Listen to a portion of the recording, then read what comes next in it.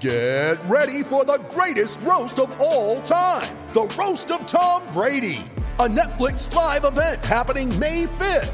Hosted by Kevin Hart, the 7-time world champion gets his cleats held to the fire by famous friends and frenemies on an unforgettable night where everything is fair game.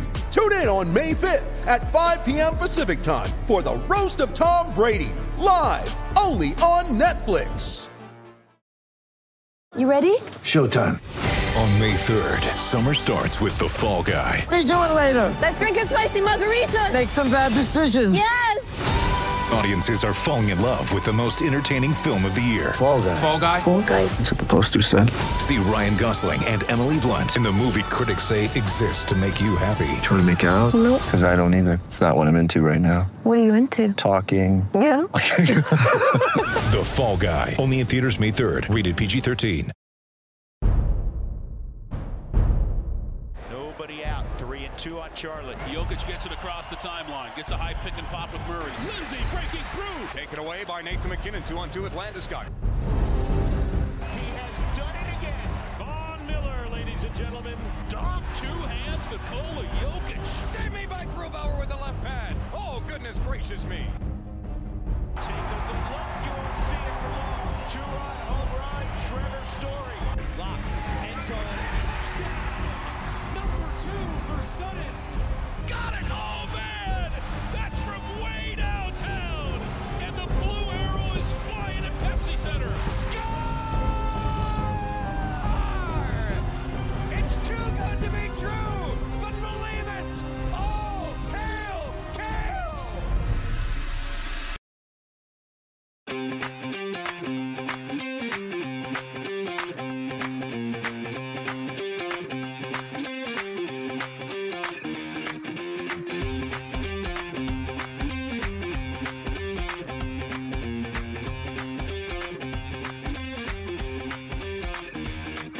This is really going so smoothly already. So far, so good. Yo! This rocks. 60 seconds of us talking to ourselves. It's beautiful. And here we are, a special edition of TDSP, the Denver Sports Podcast, with this amazing crew of people. I assume we are on air, though I was promised intro music that never arrived. And before introducing... Wait, you guys didn't hear any music? We heard none of it. No, we were What the hell? clueless. I was jamming back here to some music. Allie, you have to have your camera on to be on this show. No. It's a rule. It's true. And before I introduce everyone, I gotta tell you about Zoom Care and the ability to never sit in a doctor's office again. You heard that right. If you hate going to the doctor like the rest of us, check out Zoom Care. The one great thing we can take away from a pandemic is the ability to do more things from the comfort of your own home. Nobody likes sitting in a doctor's office or even going to the doctor for that matter, but we all need to take care of ourselves. So what is Video Care? Video Care is like a trip to Zoom Care, just from your couch. You can see, hear, and chat with your doctor just like a traditional office visit. Get secure access to urgent, primary, and specialist care, including mental health care. Video Care is covered by most private insurances, usually with a copay. Visit zoomcare.com to get started. That's Zoom, ZOOMCARE.com. There's nothing better than getting a diagnosis from your doc sitting in your own living room. And remember, supporting our partners is supporting us. So help them out to help us out. Here we go. An eventful week in Denver sports. We'll get into that in segment 3. But we had the Goaties last night. Very eventful. And this cast of trained killers is here to viciously debate those awards because we picked the nominations. You, however, pick the winner. So it's time to, scold you for your picks or reward you for your picks, however that may be. And there's the thread, all the winners. It's fantastic. Go to YouTube to check out the whole show. It was a blast. I think the most controversial and where I want to start, though, is Newcomer of the Year. Some fine nominations here with Daniel Bart, arguably the best story of the year. Andre Burakovsky, who I'm partial to because Andres and I always stand by each other, MPJ, who was the odd betting favorite, and Carl Durrell, a phenomenal story in its own.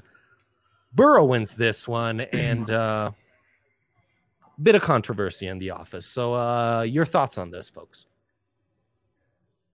Well, is the controversy that MPJ was a two-time nominee, or is it the controversy that he didn't win? Because I think both of those things could be true. Even the controversy is debatable, which tells you how controversial this award was in the first place. To me, the winner was kind of controversial, besides the controversy of how we came to those nominees in the first place.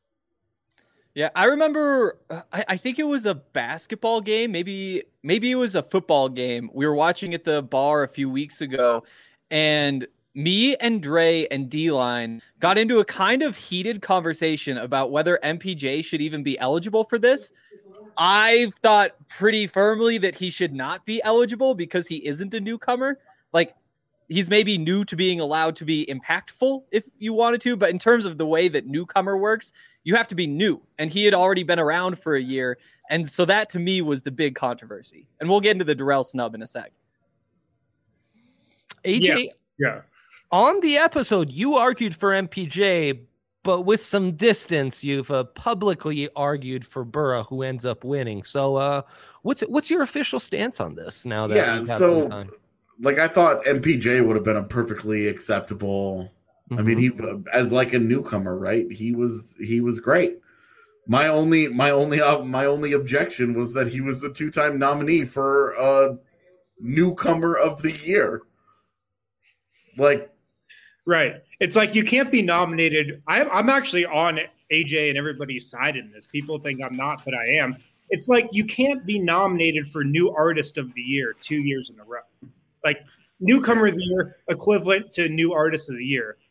You know, like Drake can't win New Artist of the Year twice, like 10 years ago. He just can't. Yeah, I totally agree. Drew, as our voice of reason here, where do you fall?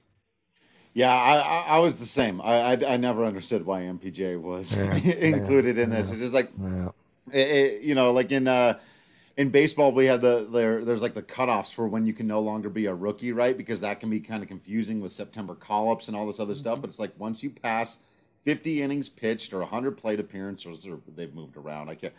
Those are probably old. A couple of CBAs ago. I'm getting old, as Michaela reminded me.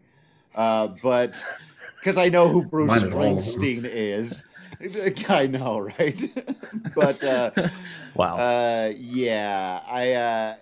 Yeah, you can't win Rookie of the Year 2 years in a row. You just can't. And so, Newcomer of the Year, I think the electorate rightfully held that against MPJ. I like the Burakovsky pick here just because certainly he played a huge part in my Newcomer of the Year status to being a hockey fan. And so, like, he's so great to watch. So I really enjoyed that. I gave my best pitch for the Daniel Bard story, but you know, no one was voting for anything Rockies. They gave the social media team some love and said, screw the rest of that organization, we don't care, burn it all to the ground. So yeah, I'm confused about like the Carl Durrell movement when Daniel Bard exists. Like, if your argument MPJ can't be there because he was already nominated, or Burakovsky shouldn't count because he technically started his Avs career in 2019. Fine, you remove both of those, and Daniel Bard still should smoke what happened with Carl Durrell. And like, that's nothing against Carl Durrell. It's just that the Daniel Bard story was one of the best, not only in Colorado sports, but in all of sports. It's the comeback story of the year where you just get really excited about a guy that was left. His career was over, and not like recently over. It had been over for a while, and he comes back and he ends up like, he starts out the season, he's a middle reliever, and then as the bullpen just implodes and he just continues to be aces, the guy moves into the closer position and does just fine with it. Like, the guy was awesome. And he actually, you know, abbreviated season and all, but he was great in his role. And there's the only asterisk is that it was a short season, so he didn't have a chance to get Coors fielded. Right. Yeah, and my other beef with how the nominations are picked starts with you, Henry, and how the Buffs nominations were picked, because I would have argued Jarek Broussard was the real newcomer of the year for the Buffs with the kind of historic numbers he put up. But your argument is technically he's not a newcomer at all. He'd been on the roster for 2 years, and that's my thing. And the Daniel Bard case, I think I know, and I said the same thing. Like, I don't think that he should have been eligible, but the Daniel Bard thing is a good argument, and I totally agree that he should be rewarded, and it's one of the great stories in Denver from the last year. At the same time, though, it isn't an award for most improved or best story. It's an award for the newcomer of the year, the guy who came in, and Daniel Bard certainly had a big positive impact. Carl Durrell, though, he took this team to 4-1. He took them to a bowl game for the second time in the last 13 years. It was too big of a movement, too much momentum with Carl for me to give it to a guy who played well, but I mean, it wasn't enough to change the trajectory of the season for Colorado. How many games did the Buffs play this year? Do we count the bowl game? Yeah. 5 regular season, 6 with the bowl game. And the Rockies played 60. I was going to say 60 baseball games. You compare it, like baseball played less than half a season. Yep. College football played exactly half a season. Yeah. So that's fine. Yeah, I mean, it's an asterisk year. I think one job is a lot harder than the other. Argument well made. Yeah. I think being a closer for the Colorado Rockies is a lot harder than being a head football coach for the Buffs, especially when all you have to do is coach 5 games. And then they earned the 6th game in which they got waxed. Allie, make a note. Toughest jobs in Denver sports. That's a phenomenal debate. Oh, it's for going the to be next a one. Yeah. Holy cow. I do think Colorado Rockies closer is among the toughest. Like that, because it's just the task in front of you is almost impossible. At the same time, though, CU Buffs head football coach, it's not like that's a dream job up there at this too. point. Yeah, being a head coach of a college football team, come on now. That is a hard.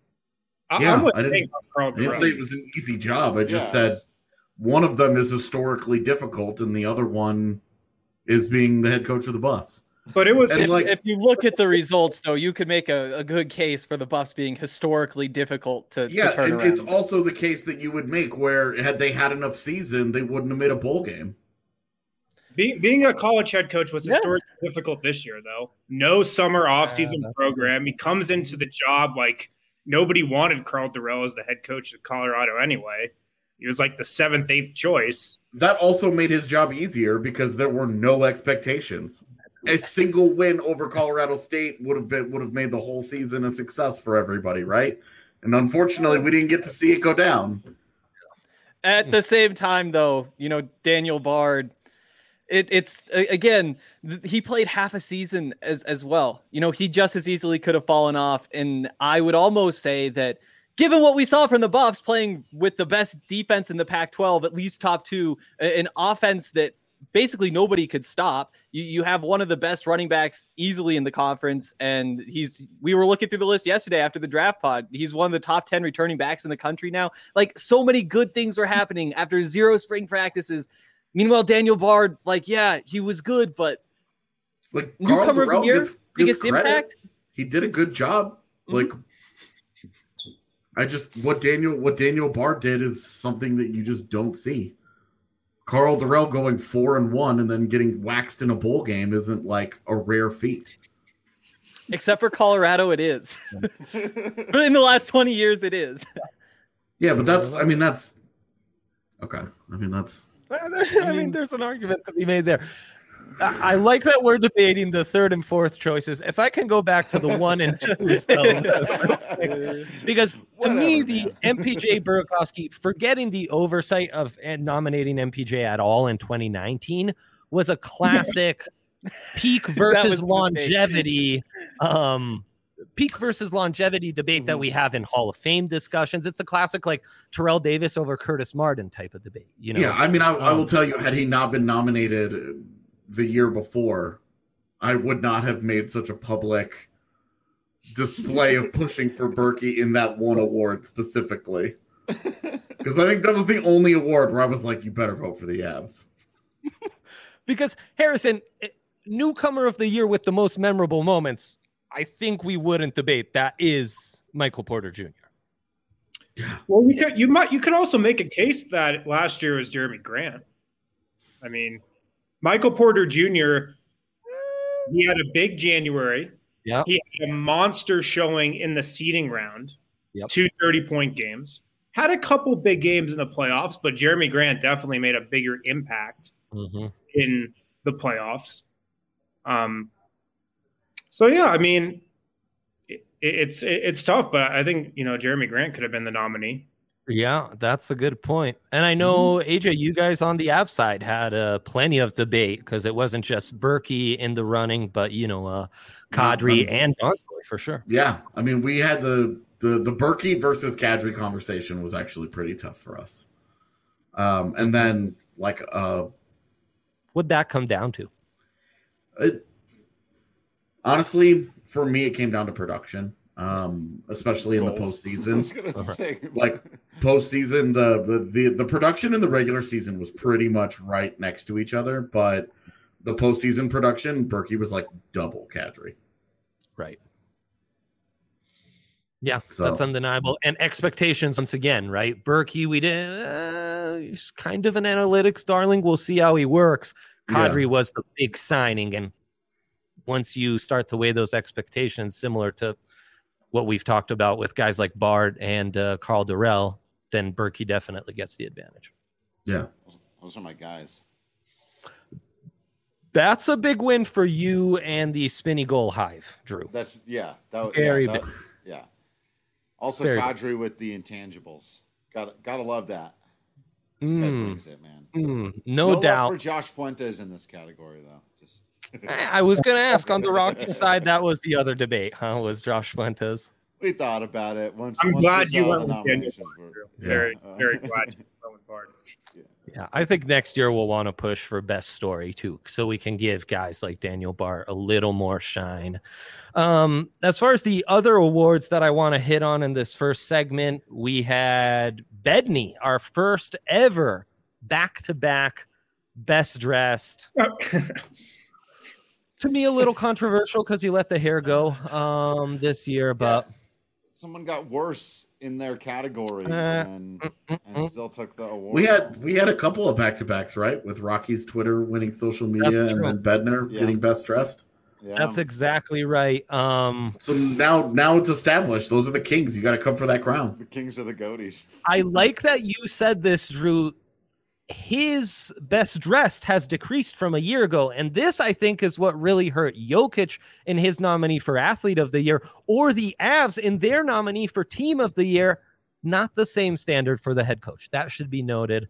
As AJ mentioned, Rockies repeat in the best social 2 years in a row. And as Drew said, that's the only love the Rockies organization got. Probably going to the right people, I would say, in this case. And no debate here. Quote of the year, with just everything surrounding the Jamal Murray moment. When was that? What game was that, Harrison? Games after Game 6 against the Jazz. Right. Can I say something about best dressed? Please do. Somebody has to. You are the authority on this panel, I think, as far as best dressing. Coaches should not be under consideration for best dressed. It should be a player-only award. Like NHL coaches, everyone wears a suit. It's tough to look bad in a custom tailored suit, if we're being honest. Yeah. NBA coaches now just wear like team-issued Nike half zips. Like they all wear the same thing. NFL coaches have somehow been able to wear sweatpants for like all the time, which is just incredible. Like more power to them.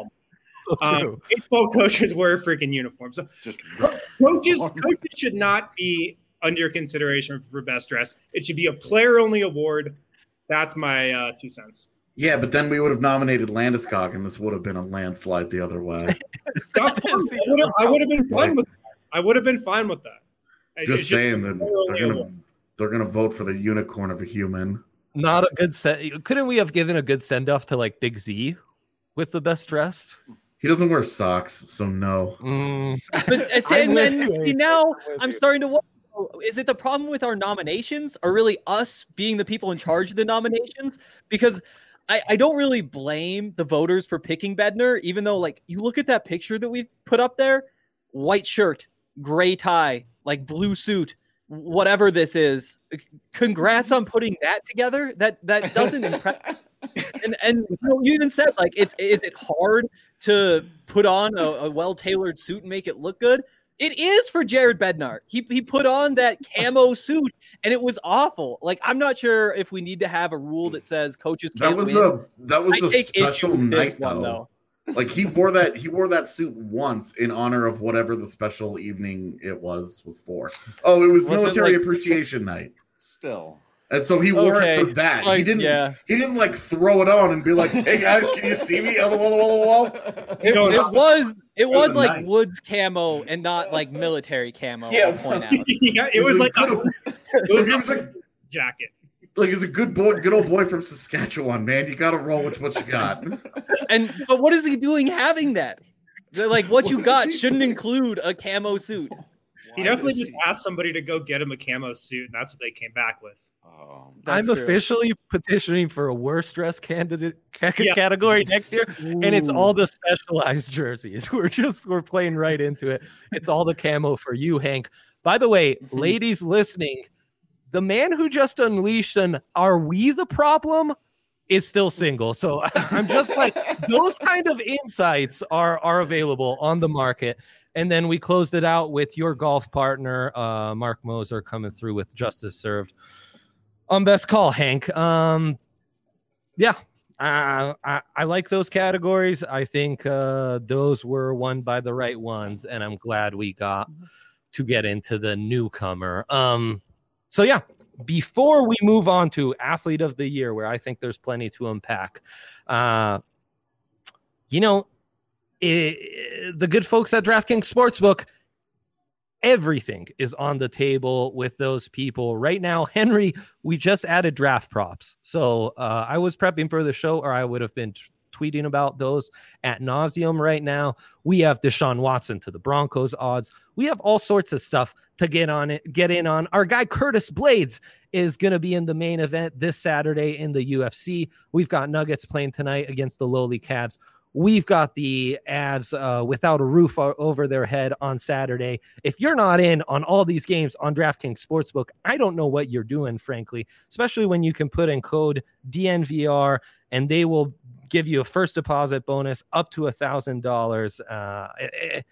As I said, it's not just betting. It's being able to get all this data, being able to get all the specials, the rumors on the draft, the rumors of where Deshaun Watson's going to land, adjusted odds on Avs to win their division. It is a blast. Download the DraftKings Sportsbook app now and use promo code DNVR to get your shot to turn $1 into $100 when you bet on any team to hit a three-pointer in any basketball game this week. That's promo code DNVR for new customers to get a shot at $100. 100-1 odds on any basketball team to hit a three-point shot only at DraftKings Sportsbook.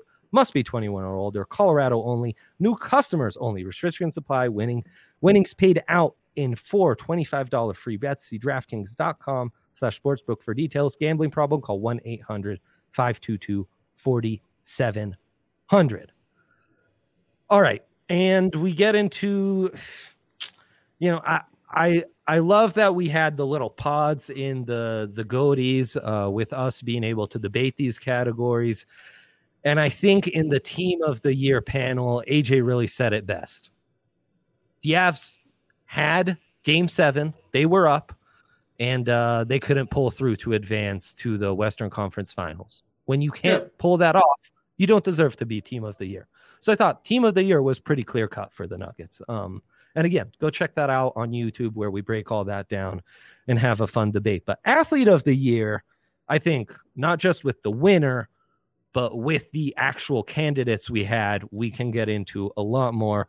Of course, the candidates were Nathan McKinnon, the star center for the Colorado Avalanche, Garrett Bowles, who had just a tremendous season and one of the great like bounce back stories, I think, this decade in Colorado sports. Jamal Murray, who we talked about, great quote and just some incredible moments in the bubble in the NBA, and Jarek Broussard, who does get his dues here, Henry, even though I would have had him in newcomer of the year as well. I thought it was a bit of an upset to see McKinnon win this one. What were your reactions? I think the right guy won. I didn't think that it was really all that close given the candidates. No offense to Jamal Murray, but there was also a regular season that took place.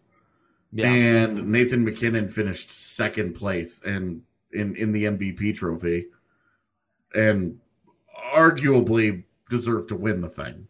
So I think that was and look, Jamal Murray was amazing in the bubble, but you compare their regular seasons and Jamal Murray is not within, he's not even the same zip code as what Nathan McKinnon did. Right.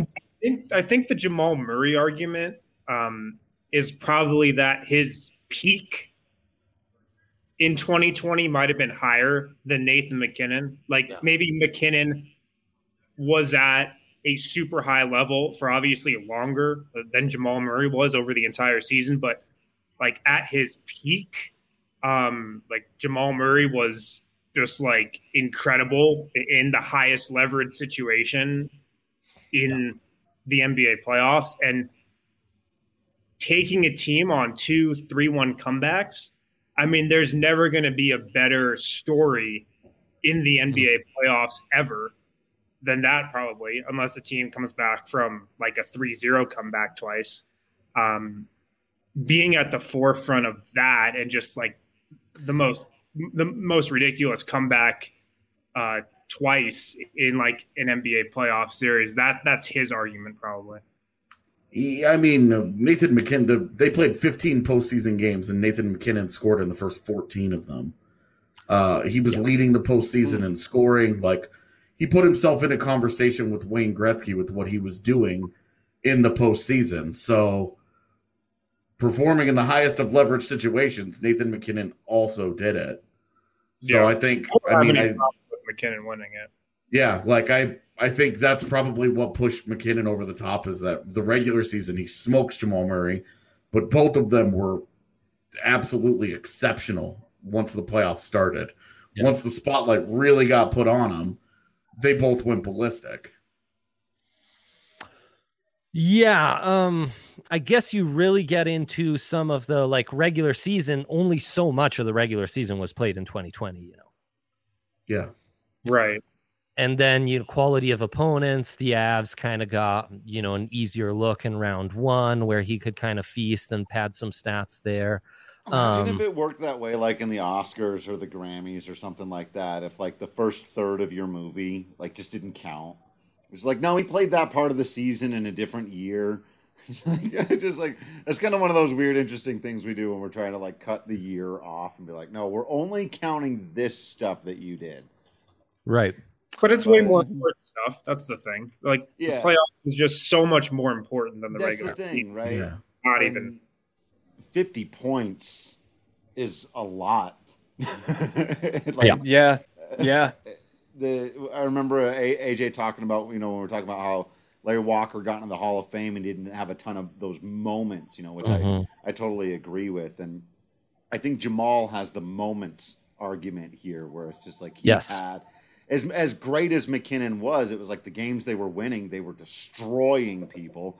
And then the games they lost, it's because they just didn't have enough warm bodies, right? Whereas the games... It's weird that it would be held against Nathan McKinnon. Totally, right? The utter destruction of another team in the playoffs. Right. Like that, they back-to-back Braziled an NHL team in the postseason. Right. But... It is that they needed all of those 50 points from Jamal and every like ounce of his emotion. So the moment just felt bigger because there's no moment in an 8-2 waxing. Yes. Right. Yeah. But no, McKinnon should have won this, but Jamal had those moments, man. I think when we look back on this year, right, when the documentary of Denver sports is made at 2020, like the Jamal By us. moments. By when we make that documentary, those Jamal moments will stick out in people's minds more than any moment from McKinnon.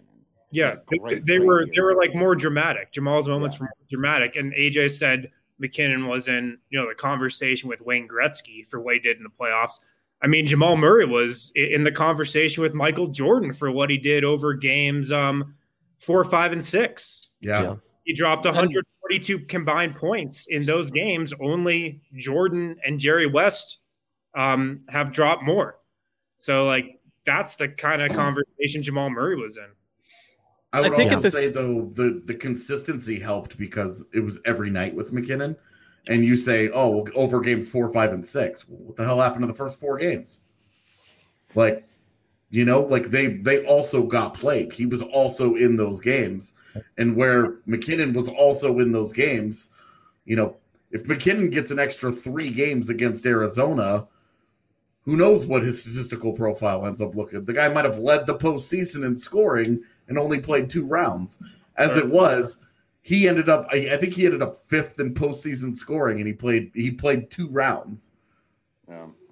Also, while we're talking about stats, I think it's worth pointing out Jarek Broussard, he outpaced Colorado's.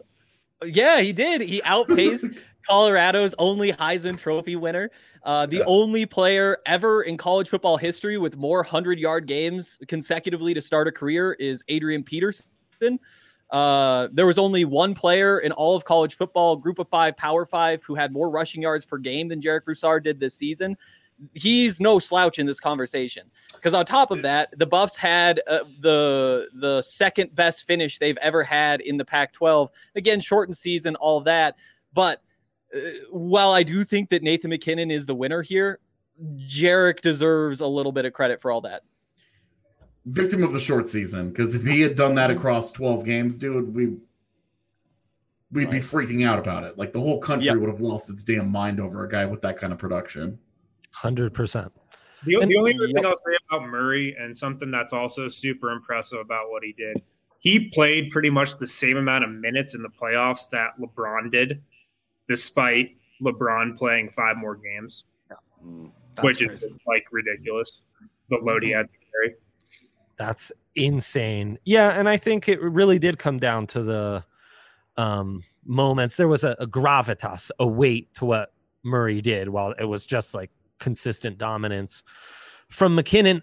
Harrison, what was your guys thinking as you debated Murray over Jokic? Because I think there's a bit of a peak versus longevity argument that could be made here as well.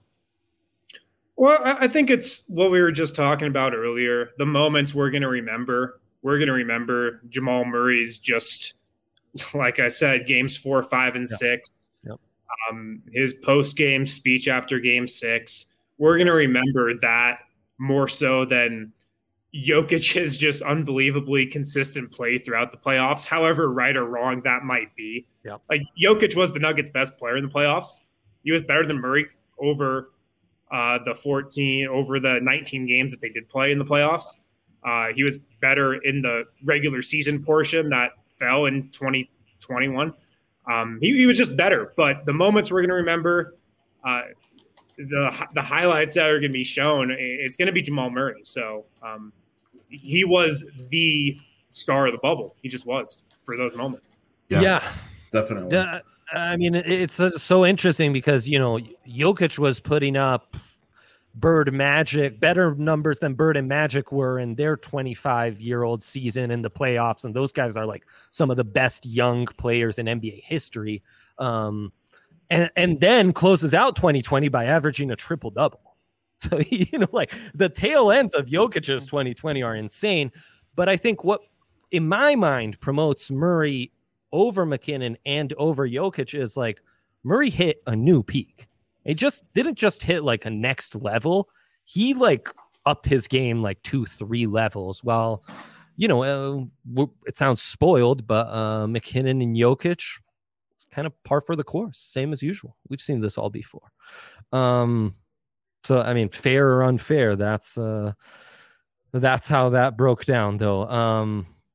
And yeah, moment of the year. How did that come out? Were you upset that Larry Walker didn't win this, Drew? Yeah. Okay. So this is one of those.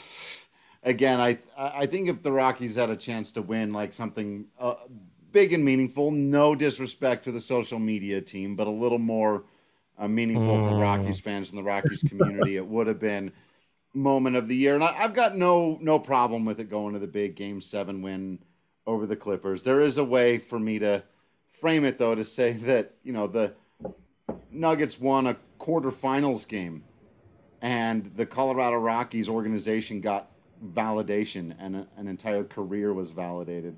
The very first member of the organization in any capacity, no manager or front office, nobody who just like put on a uniform for half a season and hung out. No member of the Rockies has been enshrined in the most difficult Hall of Fame in all of professional sports to get into. That it came down to his very last opportunity. He's either in or out. That's the equivalent of you're down by 3, but the bases are juiced and someone hits a walk-off grand slam. Like that just almost never happens to get in by the small number of votes that he did. I do think this is a bit of a toss-up. When we do the documentary years from now, we'll talk about both of these things. But the Larry Walker, it's a massive moment for him, for baseball, for the Rockies organization. And I know it doesn't bring that just immediate catharsis of how good you feel when your team wins a game. And ultimately sports at the end of the day are about winning and losing. And I get it. But I do think there's a handful of things in sports that are just a little bit bigger than wins and losses. And the Major League Baseball Hall of Fame is one of those things, at least to me. And I know I'm biased in that case. And that it was such an uphill battle to get him in there. I won't say I was disappointed because I think this was a very deserving moment, but I think it's just being I think it's sad that because the Rockies are in such a terrible state right now, that moment maybe just isn't getting the kind of love, or maybe even people aren't able to feel the joy about it. And maybe that's even sadder than anything. Not that it didn't win, it's that people couldn't even bring themselves to vote for it because they're just so pissed at the Rockies right now. And that's what sucks. Yeah. I think Drew hit the nail on the head. Yeah. If there wasn't so much bullshit going on with the Rockies right now, for sure, that moment would have been celebrated a lot more. And look, the first Rocky to ever go into the Hall of Fame, that's major. Yeah, that's absolutely major. That's huge. So I think Drew's onto something there. I mean, Game 7 over the Clippers was big. The 3-1 comeback, and also because if you guys remember, the Clippers were the favorite by a lot of people to win the NBA championship last year. It wasn't the Lakers at the start of the season. It was the Clippers. I picked the Clippers to win the championship last year. So that's a big thing that the Nuggets have going for them. But I'm with Drew to an extent there. Yeah, definitely the most not just joyful and gratifying moments and kind of at tail ends of the year, but legitimizing moments. Because if you're a Rockies fan, it didn't just come down to this one day. This was a fandom in the making leading up to this moment. And in a similar sense, the Nuggets winning Game 7 felt similar. How much suffering have I been through as a Nuggets fan and lost all hope when they're down 3-1 to the favorites to win the title. And then Game 7 was like a fever dream. They just blew them out. It was is this really happening? It's like a victory parade. Yeah, the Nuggets got away with it over the last 5 minutes of that game, which was wild. Incredible. So both were wow. It was almost worth suffering the last 30 years for this moment. I almost would have loved a co-winner for this one because both really meant a lot more than what they are on a tweet, Yeah, the Larry Walker thing, like Harrison said, it's the first time ever that a Rockies gotten in. It's like a high watermark. But at the same time, this is only the second time ever that the Nuggets made the conference finals, right? There wasn't anything in the 70s or 80s I missed. So even though this wasn't first ever, you're also matching that high watermark. It's not like this isn't some big deal that's happening on this side too. And I do think that it's a toss-up and probably the toughest decision I had to make. And I did give it to the Nuggets just because it was something that was on the court. I could watch it, and I guess I could have watched the Larry Walker thing. And in hindsight, I really wish I did. Everybody else really enjoyed it. But we had a great time. I think that goes into the moment thing, though, is that the Rockies fans who watched, I bet that was huge. I remember seeing the videos at Blake Street Tavern. Everybody's watching Nuggets Game 7. And it kind of sucks that that's how it happened. But in terms of the moment, I think that carries just a little bit of weight, too. I think that this is it sucks that I keep coming down on like not the Nuggets side because it sounds like I'm constantly against them. It's just that the weight of history is not with the Nuggets here. It was a great moment, and it was a great moment for a franchise that's accomplished almost nothing in its existence against another franchise that's also accomplished almost nothing in its existence. Like it was two franchises that have frankly been kind of pathetic over their lifespan. And it was like a featherweight fight. And we put all the importance on it because the Clippers, for the first time ever, felt like the Lakers. You know, and when they were up 3-1 and all the talking they did and all the yapping, and it was obnoxious. And to punch the bully in the mouth and then stand over him like they did at the end of Game 7, just as a lifelong sports fan, that's a gratifying moment. And you know, as a sports fan, you almost never get that moment. It's so rare. But the Larry Walker thing is history. That's forever. Like that's like the Nuggets won a game to advance a round. They didn't get to the finals. They didn't win the championship. They got out of the second round. Like Yahoo. You know, like it's a big deal for the franchise, but historically speaking, it's a footnote. It only mattered because they came back from 3-1. That's the only reason it'll be remembered outside of Denver was because of the back-to-back 3-1s. Otherwise, like Larry Walker getting into the Hall of Fame, that's, as Drew said, that's the hardest Hall of Fame to get into. Yeah. And it took years of fan-driven, like boots on the ground work to build up to this. You know, all of the work that people did in trying to win over old school baseball writers who just didn't respect Larry Walker for whatever reason. Best exemplified by Peter Gammons going on national television, like the morning of, and saying, "I regret not voting for him. Oh my God, I hope I'm not the reason that he doesn't get in, because I had some asinine reason at the time of, well, he didn't play enough because he was hurt too much, that it could have forever tarnished Larry, could have forever cheapened Larry Walker's legacy." Like it came down to 6 guys that they were able to win over the course of a decade-long process. They pushed just the 6 guys across. There was so much history, and there was so much like the Coors Field bias and the Walker bias and the Colorado Rockies. Like league-wide, it will not be viewed as a validation of the Rockies as a franchise. It'll be viewed as a validation of Larry Walker's career.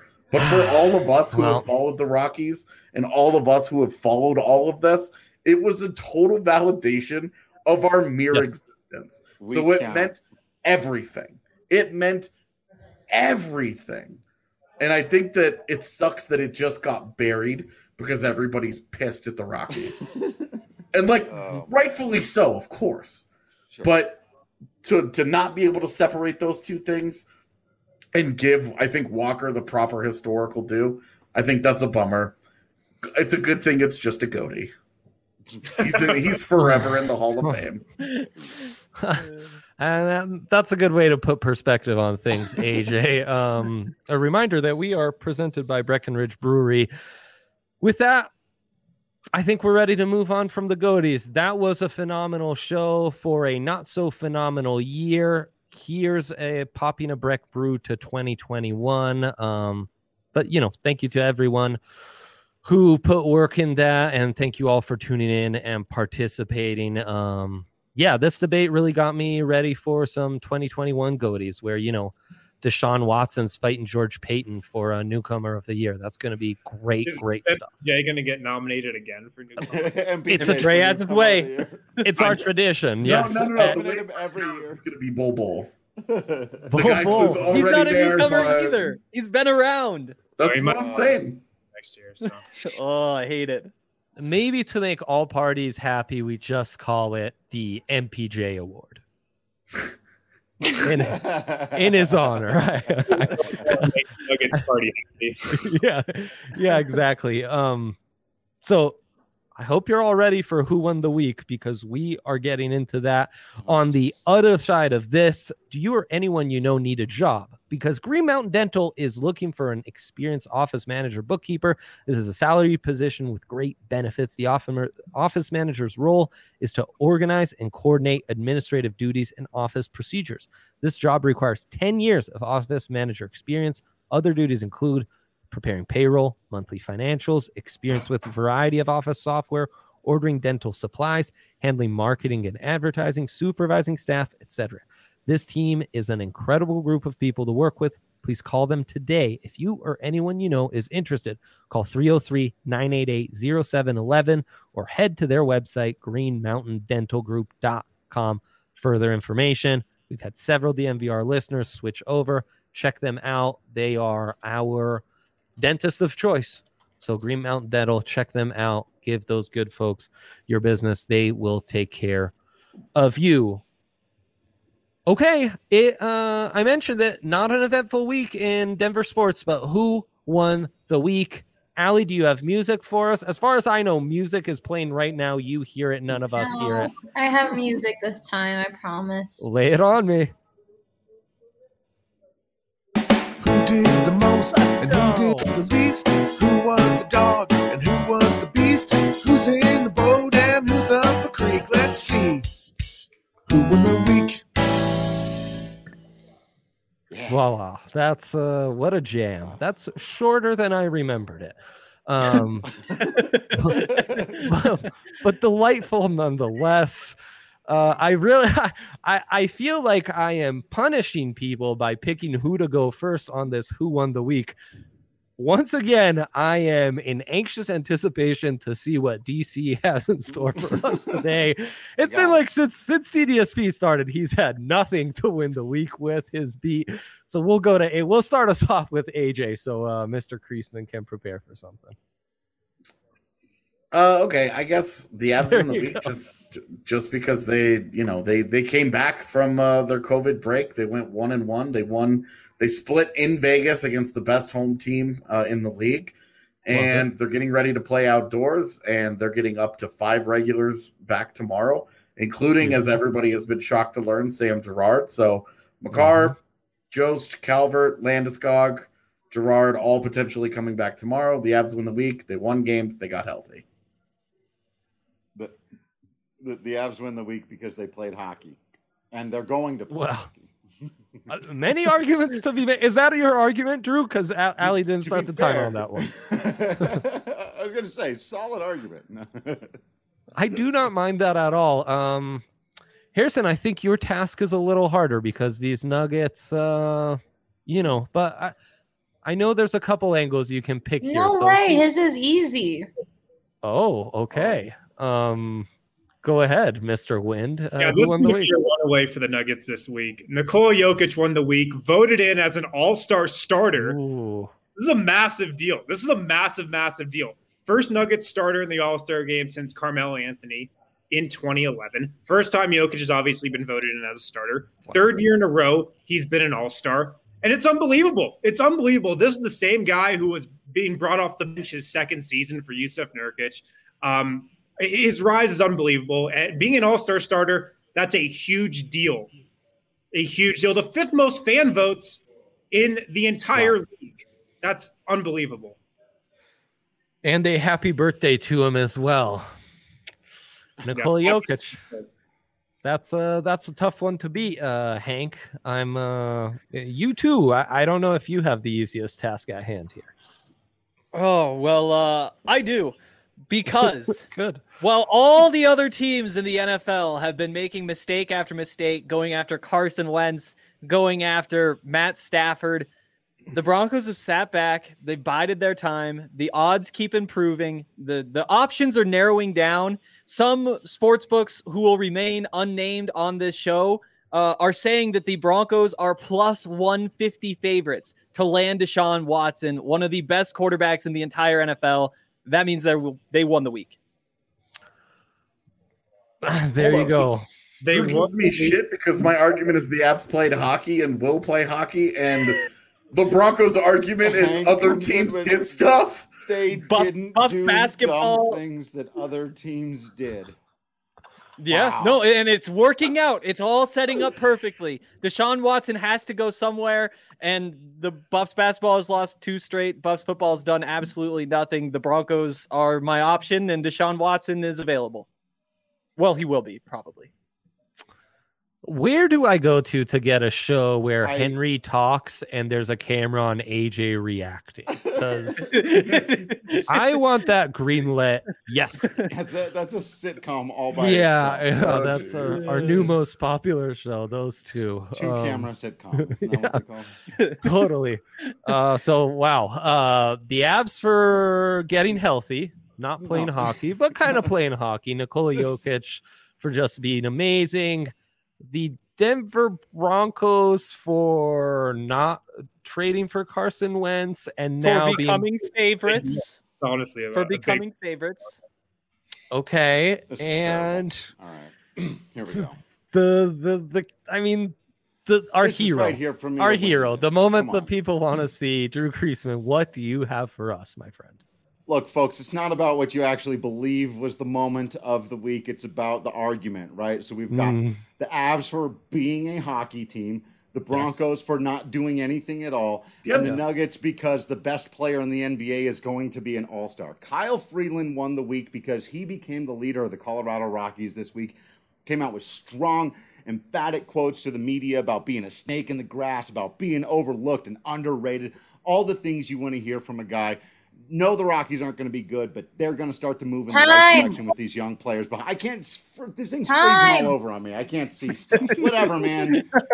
These guys are talking about just existing out here. Kyle Freeland won the week. Yeah.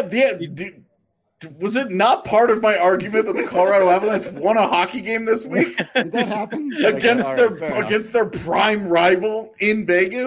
I am glad Kyle Freeland is going to try this season. Yeah, I'm. He's going to put it really hard, Harrison. Wow, I'm glad that Kyle Freeland is emphatic. I'm glad that Kyle Freeland knows how to talk to the media. Yeah, the rest of his organization could learn a thing. How should I phrase this, Hank? Top dash contenders for Deshaun Watson? Favorites for Deshaun Watson. Favorites, okay. Betting favorites, not real world favorites. Betting favorites. Depending on who you ask, if you want to throw that caveat on too. So true. Presented by Breckenridge Brewery, I remind you. Who won the week last week? Yeah. We didn't have a poll. Controversial. We didn't have a poll. Harrison, I was looking at the game log. I think last week the argument should have been made for Zeke Naji. Well, I mean, half of our voters on Twitter don't know who Zeke Naji is, so I'm trying to play the crowd. CDSP was early, so Zeke hadn't even shown up yet. The Zeke breakout wasn't even. I'm adding Zeke as my option. And screw you, Twitter people who don't even know who he is. Shame on you, frankly. Okay, well, best of luck, folks, because Allie will be back next week to exalt the winner and punish the losers, as she always does. This has been a pleasure for me to host you all. Thanks for tuning in. Again, we are presented by Breckenridge Brewery. We will catch you next week. Have a great weekend, folks. Oh, is it doing that again? Me? Oh, is it doing that again? All right, we're just ending. Oh, Allie. Bye.